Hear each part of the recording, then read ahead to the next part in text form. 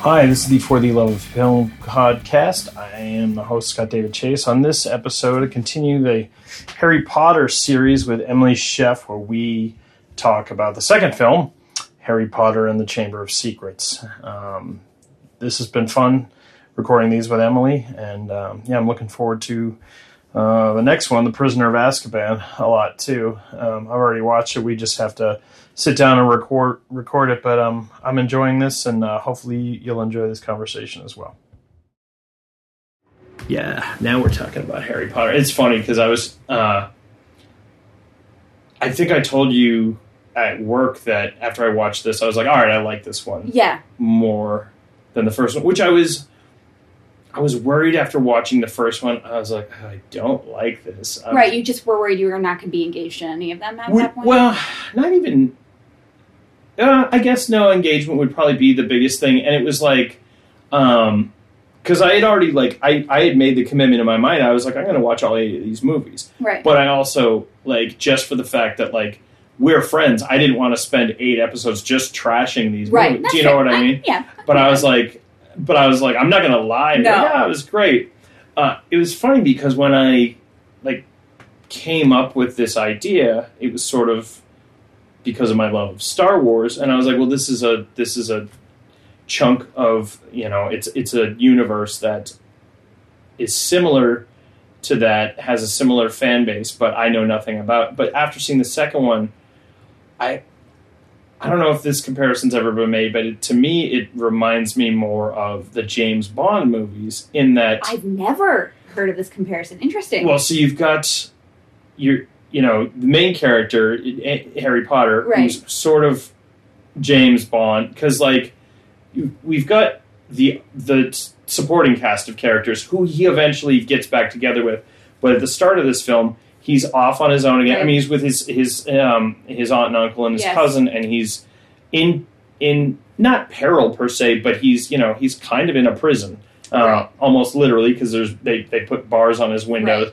right, and there, through a sequence of events in the opening thing, he's then thrust back into his world where he's kind of at his best, and then, because Kenneth Branagh in this one is a new professor, mm-hmm, and I don't know if the series continues this way through all of them, but it seems like, okay, each episode we get a couple big name actors who pop in, who are going to play a specific role, mm-hmm, in this story, but then won't be in any more of them. And, the James Bond ones are like that. The Bond villains are always that way. That is a good point. I never really thought about it that way, but I guess, yeah, you could sort of make that comparison. And I think in the later films, I don't know, because it's been a while since I've watched the movies, I don't know if they throw in almost like a guest star, right, if you will.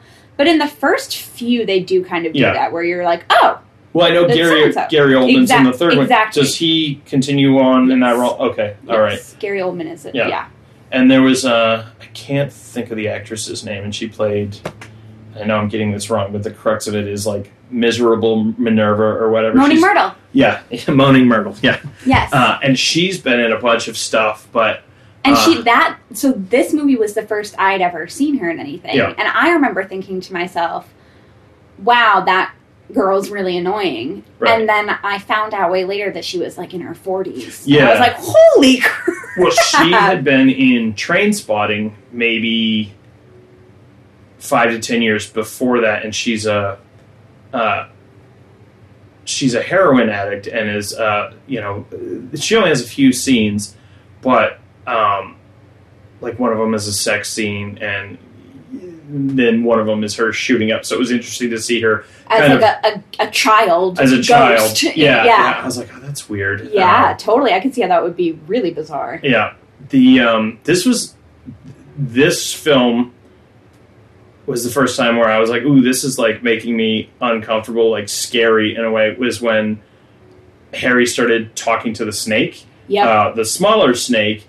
And because at first my thought was, oh, this is someone, perhaps Voldemort, perhaps someone else, taking possession of Harry. And then I was like, oh, no. And they explained, oh, no, he has the ability to speak. I forget what the term is. Parcel tongue or partial mouth, I guess. I always check to see that it's recording because I've had a couple instances where it like stopped. Oh, awkward. But I can pretty much see it. Very good. But because I have severe ophidiophobia, which is fear of snakes. Okay. Yeah, I could see how this movie would really creep people out who are not into snakes. Well, when they made it clear that there was going to be a very large snake in this, I was like, oh shit. I was like, all right, well, I'll have to deal with that. So when it actually showed up, I was like, that doesn't look like a snake. It's a fantastical looking... Yes. What do they call it? Basilisk. Basilisk, yeah. Which I've heard that word before, so I don't know if that's a generic fantastical creature. I think that J.K. Rowling did use mythological creatures as sort of the basis for some of her magical creatures in her writing. Yeah. And would also use, like, I think quite a few, like, Latin terms for some of her, like, spells and stuff like that. Like, she really, I think, did her research and tried to make it, for something magical, feel as, like, realistic and like we talked about in the last one, kind of casual as possible. Like, this is just, like, their world. This is what things are like. Well, and I think in fantasy and science fiction films, one of the things that happens a lot and tends to be the downfall and takes people out of it is when something like that, a creature or whatnot, is first introduced, it's over-explained. They're like, well, history tells us that blah, blah, blah, blah, blah, which people don't do in real life. Where it's so casual in this that you're like, oh, okay, that's part of this world. That's a giant snake. We've heard about giant snakes before. We learned about it in class. you know, just like... It would be like, you know, because I saw a porcupine on my walk last week, and, you know, I was telling my girlfriend about it, and, you know, I was just like, oh, I saw a porcupine last night. But if it was in a movie, I was like, oh, I saw this creature, let's call it a porcupine. It's kind of like a beaver, but without the tail and these pointy quills. Totally. She'd be like, yeah, I know what a porcupine is. Exactly. You know? And that happens so often. But, yeah, it doesn't do that. So it's one of the things that's weird is I can't figure out I think he's like the groundskeeper or whatnot. Is the guy who's kind of like got the greasy hair, and his cat was killed in this. Filch? Yes. He's got like just this disdain for Harry Potter. Yeah. And I don't know why, but it seems like ever since and I think his character's supposed to be like, I don't want to say like curmudgeonly, but he's like, seems like a fairly unhappy guy. Yeah, I think so this is testing my knowledge of the Harry Potter universe because, like I said, it's been a while since I've seen the movies, and a while actually since I've read the books, although I've read them all many times. Yeah. I think they do a little bit later, and maybe not so much in the movies, but a little bit later in the books, I think they kind of flush that out a little bit more, like explain a little bit of his stuff. I think he's mainly there as just sort of like a thorn in the kid's side. Like he's just like, he's the guy who like, oh, we gotta watch out for Filch if we're gonna be like sneaking around at night in the halls, you know, like he's just like, he's pesky.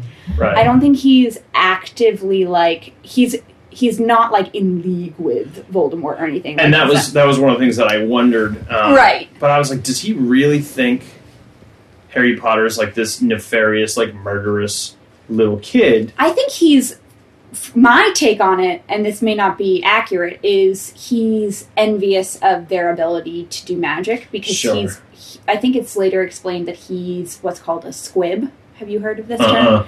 Where he's like born into like the magical world, but he's actually unable to perform magic, which is a little bit opposite to like someone who was maybe born into the Muggle world, but is in fact a witch or a wizard, which can happen as well. Right. So he's sort of the opposite of that, where he's just like, he can't really do any of those things, and like he has to take care of students who just all have like this amazing potential and ability and are all going places, and he's just like so resentful. Sure, that makes sense. Yeah, and I don't know, and he's not really nice to any of the students, but it is interesting. It does feel like he kind of has like a vendetta against Harry. Yeah.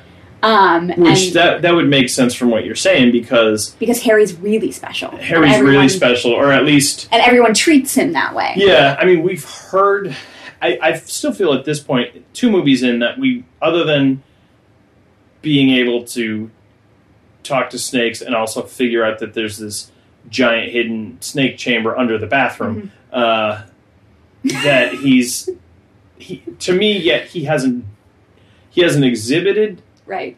Anything extraordinary. Right. Like, no knock against him. He's a little kid. Right. But everyone's like, oh my God, this is Harry Potter. Right. And I think he feels that way too. I Sure. think he's very much like, whoa, people, like, I'm just a 12-year-old boy. Like, I don't know anything about my past, really. And, like, you're all putting a lot of pressure on me. Well, and a lot of it has to do with his parents. But in this film, because we get to see Ron Weasley's family and see that, he comes from a whole family of magic, but it seems like nobody really expects much of Ron. Yeah, you do get that vibe throughout the story. He has these older brothers who are all doing like really cool things, and Ron's kind of just like, well, what am I going to do? Yeah. And I'm like living in everyone's hand-me-downs. Yeah. I did like the whole sequence with I know this isn't the right term for it, but the cloak of invisibility that they had when they're in Hagrid's chamber, and Dumbledore knows that he's there, even though he shows up after they've already hidden. Yeah, and it's clear that he's addressing him to be like, "We need you guys to help us," but he's like, kind of like, you have to read between the lines of what he's saying. But that was I was like, oh, I like this. So I definitely like enjoyed this film more. It's already tonally getting a little darker, but yes, and it will get. There are very dark parts. Yeah. It's interesting to kind of like the James Bond film. I'll keep that comparison going, where like, because the first one was the Sorcerer's Stone, or the Philosopher's Stone, and this one's the Chamber of Secrets. I'm like, it's really more Chamber of Secret than just the one big one. Yeah, about Voldemort. But the title. And this also could be compared to Star Wars to some degree. Like, when the title comes out, I've spent a lot of time like trying to figure out, what does this have to do with the story and the bigger story? And then I'm like, well, the actual title of it has very little importance with the overarching thing. Like, a lot, like James Bond movies like Quantum of Solace. I'm like, that means nothing. Right. And I think that's kind of cool because she's like, she's not giving much away in her titles. Right. She's like, it's enough to Chamber of Secrets. Like, that's enough to entice you to read the books. Yeah. But she's not like, this is the book where Harry figures out that, you know what I mean? Like, she's not really telling you much. Yeah. It's just, it's to pull you in. So someone said something in regards to Harry Potter in passing in the past week, because they knew that I was like going through this, but they didn't realize it was the first time. And when it sort of made that clear, they're like, oh, disregard what I said. But so I'm just curious, is there a werewolf in these at some point? Yes. I'm very excited about that. Yes. There's more than one. Werewolves are a thing in this magical world. Okay. Interesting. Yeah, she's great with creatures. Yeah. A lot of really cool, interesting creatures. And you see a lot of that through Hagrid. Right. Because Hagrid just, like, loves critters. Right. And so Harry gets to meet a lot of cool creatures via Hagrid. We get introduced to... It was this one that we get introduced to the dragon, right? Or was it the first one? Oh, does he have... Yes, no, he does. It hatches. Is that the one where Hagrid gets an egg in a game? Yeah. But then his dragon gets sent away. Yes, and that is it made clear in the movie that is through Ron's older brother? I think it's sort of implied. Yeah, because that's clear in the books. Like, so Ron's eldest brother works with dragons. Okay. And so they end up like kind of arranging something where like Hagrid is not going to get into trouble if he can get this dragon off school grounds and like put in like basically like I don't know, just like a place where dragons go to like live a happy life and are taken care of. Well, and they mentioned Azkaban in this because that's where Hagrid gets taken to. Yes. And then, Ron and Harry and Hermione have to kind of, do their, Scooby-Doo and the Mystery Gang investigating to clear his name. Do we see that dragon in later ones? I don't think that specific one, but there Gotcha. are more dragons in later films. They come up again. And you do see Azkaban in, obviously, the next one. Yeah, And that's another fun thing about both, I think, the books and the movies is, like, stuff is explained, and again, explained more in the books, but, like, you're kind of thrown into it. It's like, Sure. you're just sort of immersed in this magical world where, like, they'll just refer to this wizard prison, and then, like, through the reading and through the movie, you learn more about, like, why there is a wizard prison, who goes there, like, why is everyone so freaked out by the name, you know what I mean? Like, yeah.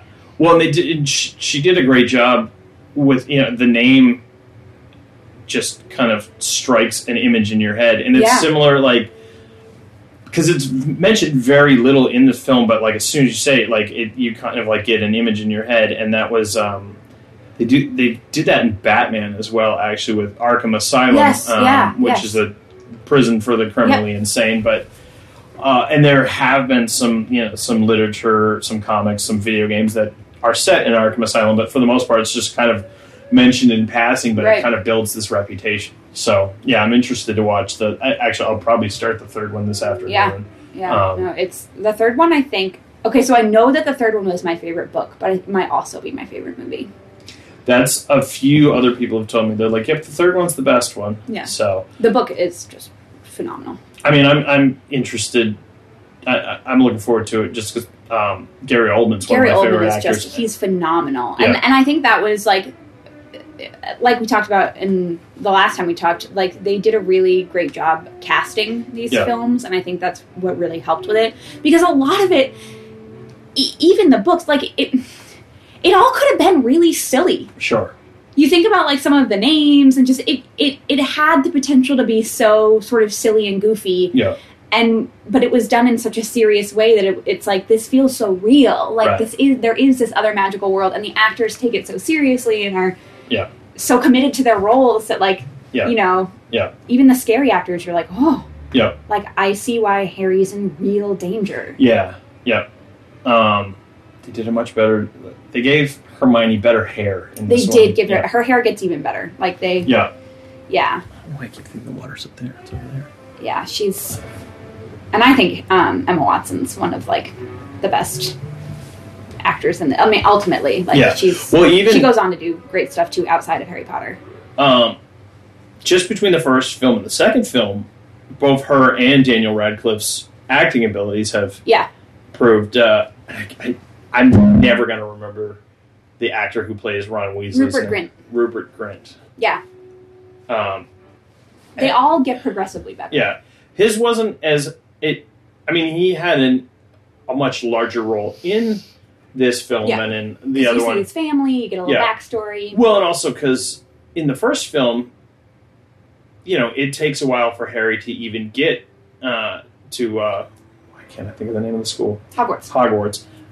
So once they're introduced, and then it takes a little while for them to be friends and, like, you know, because they're kind of, like, shitty to Hermione at the beginning, too. She's like a total know-it-all. They find her incredibly annoying and insufferable. It turns out she saves their butts so many times. Right. Well, and she carries both the books and the movie. Like, really. Like, Harry's an important character, but, like, the more you read or the more you watch, the more you're like, you wouldn't have made it to book 3 without her. Right. She's amazing. Well, it's like Princess Leia in Star Wars, where she's definitely got a little bit of attitude. She knows that she knows she's going to get shit done. She knows what's up. Exactly. But it also goes back to, you know, we've talked about this in the past, just the frail male ego, and that, like, I don't want a woman telling me what to do. Or or I can't handle better. it. Yeah, exactly. Yeah. But interesting. I think that something that my mom brought up, like, I think when she picked up on it almost right away when we were, like, first reading these books, because she was reading them to us, was she has said in the past, she's like, the Harry Potter books were, and she's, you know, used to be work in a children's library. She, like, reads a lot of children's literature. Mm-hmm. She's like, it was one of the first series of books where the power, quite literally, because it's magic, is all in the kids' hands. Mm-hmm. They don't have necessarily some, like, adult guiding them all the time, or some, like, other magical creature guiding them. Like, these kids have the power. Yeah. And she was like, and that felt like really kind of revolutionary to be reading to her children. Sure. It's interesting that you say that, because this one in particular, because the stakes were higher for, if these kids don't get to the bottom of this, there's gonna have repercussions. They help multiple adults in this film. Yeah. They help Lockhart, they help Hagrid, and it's them doing it. Yeah. But it reminded me of the Goonies in that way, where it's basically the kids on their own, and like, this is all like either the adults aren't aware of the imminent danger, or they're the bad guys. Yeah, exactly. Yeah, I knew right away when we were first introduced to Jason Isaacs, I was just like, that guy's no good. Yeah, and he's such a talented actor. Yeah. What, I forget the house elf. What's Dobby? Dobby. Do we see Dobby again? Yes, Dobby is a super important character. Gotcha. Yeah, you end up really loving Dobby, okay. and he is featured again. I keep saying this, keep going back. It's way more in the books. Sure, but he's huge. Well, I was trying to figure, because they kind of, when he's first introduced, he's sort of like sabotaging Harry, but he's trying to keep him safe. He's trying to keep him safe, but you don't really. Yeah. I mean, because it's a weird sort of like, almost like Gollum character at that point. Yeah, when you first meet him, you're like, who is this little shit that's like trying to like keep Harry from like let him go to school, like but then you kind of learn like, oh, he's sort of, due to his sort of like slave-like status, is privy to a lot of this darker inner circle through Lucius Malfoy, where he knows stuff that like he knows stuff that we don't even know at this point, and he's like, I have to keep Harry safe, and I'm going to like put myself very much at risk to do so. Yeah, and I thought it was interesting the way that house elf is emancipated is when their master gives them clothing. To make them because otherwise they wear like something that's like a rag or So it was interesting, because at the beginning of the film, when it's established that way, I'm like, well, clearly that's going to come into play later. And then so it was interesting how Harry kind of like what's his name, Lucius Malfoy, tricked him into setting his own house elf free. Very clever. Well, and there was another Star Wars parallel then, because people know Chewbacca is Han Solo's best friend, but the original canon for it is that Han Solo saved Chewbacca's life early on, and in Wookiee culture, he now has what is known as a life debt to Han Solo. So then, because he saved his life, he then has to dedicate his life to his like servitude, which I didn't know that as a kid, and then reading that in my 20s, I was like, I kind of don't like that, because I just assumed they were hanging out because that was his best friend. Yeah. I was like, and I never got that from the films either, that Chewbacca is like indebted to him. Because you would kind of want to believe that, even though that maybe is like a cultural thing, that Han would be like, that's bullshit. Like, we're just buddies. Like, you don't owe me shit. Right. You know what I mean? Like, he's the kind of guy who would be like, I'm not going to hold you to this crap. Yeah, for sure. Which, I don't know. I don't know how far into Star Wars films you saw. There was the Solo movie that came out. I did. Years ago. I feel like I saw that. Yeah. I don't remember it being that memorable. It's certainly the least memorable of the Disney helmed ones. Yeah. But it's also, and I enjoyed it because it takes place in the time frame of the original movies, which is like still my favorite era of Star Wars. But my biggest problem with it is Han Solo is the least interesting character in a Han Solo movie. Yes, I would agree with that. But I also just don't buy that, this was Han Solo 10 years before. It's just so different for him. Yeah. But, Yeah. So I'm interested to see what happens with Dobby. Yes, Dobby's wonderful. And you'll see sort of, not to spoil too much, but Hermione goes on a bit of crusade for... She's pretty horrified by the whole, like, household thing in general. Sure. I'm looking forward to use not the right word. I'm curious to see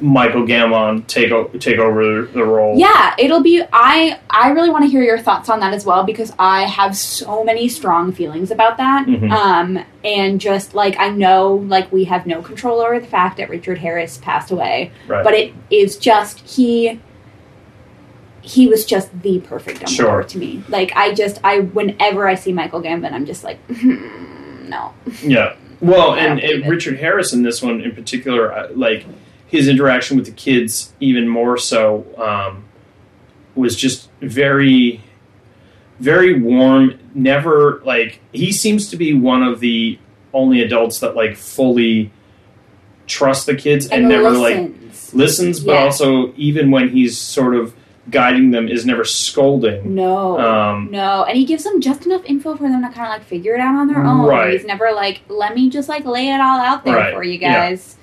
Yeah. And he's just super wise.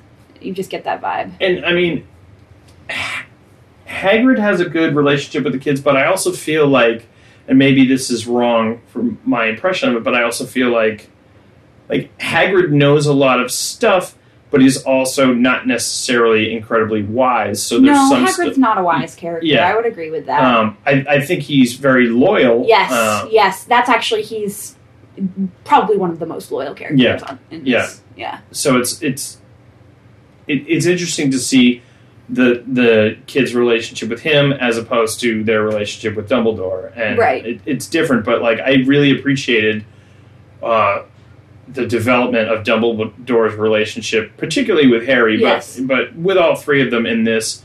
And I was just like, but he's not going to be in the movies anymore. I mean, the character will be, but it's interesting.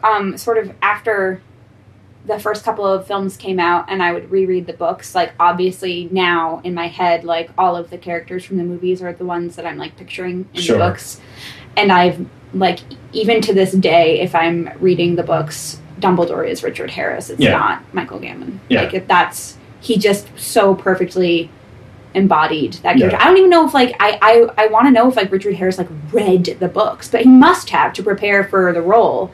But like it fits so well to me. I guess for the first one he did not because he kind of thought it was silly. This was a silly thing, but he had to be talked into it by his granddaughter. Right, but he was also like, a gig's a gig. I'll take it. Totally. And then I think part of it was the reaction from the fans from the first film, but also like, there are going to be more of these.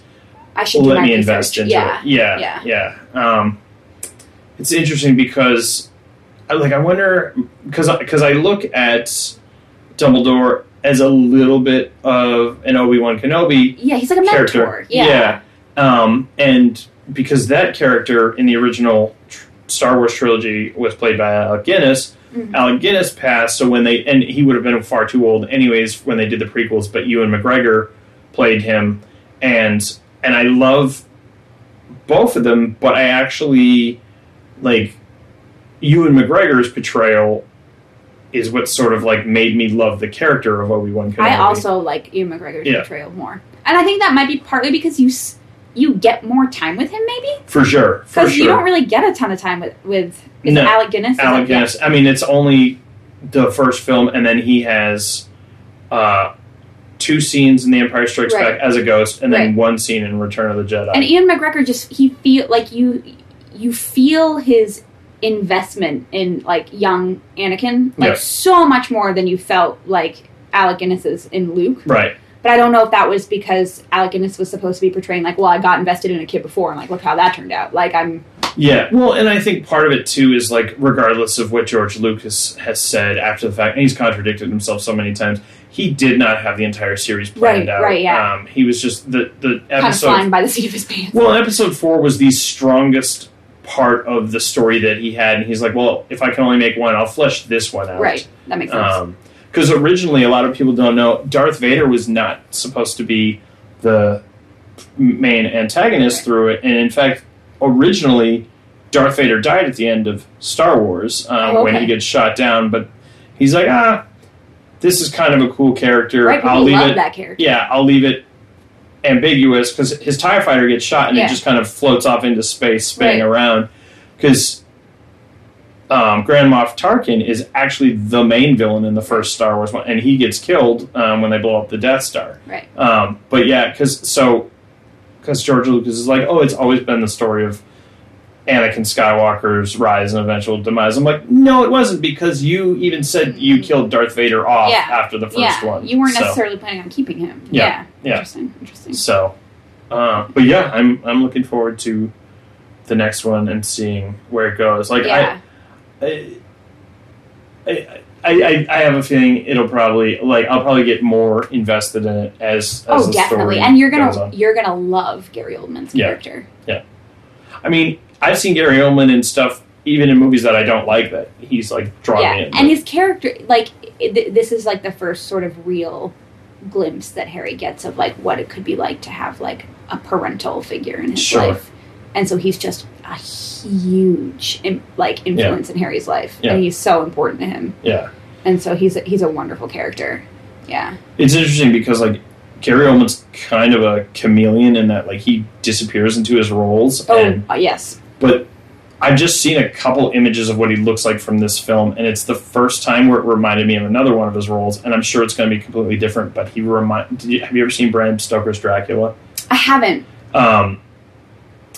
Because he's in that film, he plays Dracula, okay. and he starts off very, very old because he's like several hundred years right. old, and he looks like, he's an old. I was going to say he's an old man, which he is, but he's just like this bizarre, like almost like witch-looking thing, and then he's younger later. But the way he looks when he's young is very similar to how Gary Oldman looks in the Harry Potter films. So yeah, which I'm sure is like sort of intentional, because there's like, it may be because it's magical, well, and also like, and I might be way off base, and I guess I'll find out after I watch this, but like, I feel like there's sort of, and at least, and it might be a misdirect, but like sort of like an implied menace to the character. Like, I mean, he's in prison for a reason. Yes, there is. And he is, when you initially view him and hear about him, he's really spooky. Sure. Yeah. But he ends up being not so spooky. Right. Spoiler. I know, sorry. God. But you'll be happy about that, I think. Yeah. Yeah. Because he does. He comes up in other films, too. Well, and I mean, I think they did that a little bit with Snape, particularly in the first one. No, they really pushed that with Snape way more so than with Gary Oldman. I mean, you were, at least in the books, you were thinking right up until the very end, you're like, I hate Snape. What is Snape's deal? Right. I even like, at the very end, after reading, like, had a hard time being like, I don't know about him still. Right. Right. But yeah. Well, even his name, I mean, it sounds like snake. Yeah. Or ape or and whatever. He's awful to Harry. He's awful to him. Yeah. So. Yeah. You don't want to like him. Yeah. Yeah, I'm looking forward to seeing what happens next I'm excited to the gang. The gang. The crew. Yeah. Cool.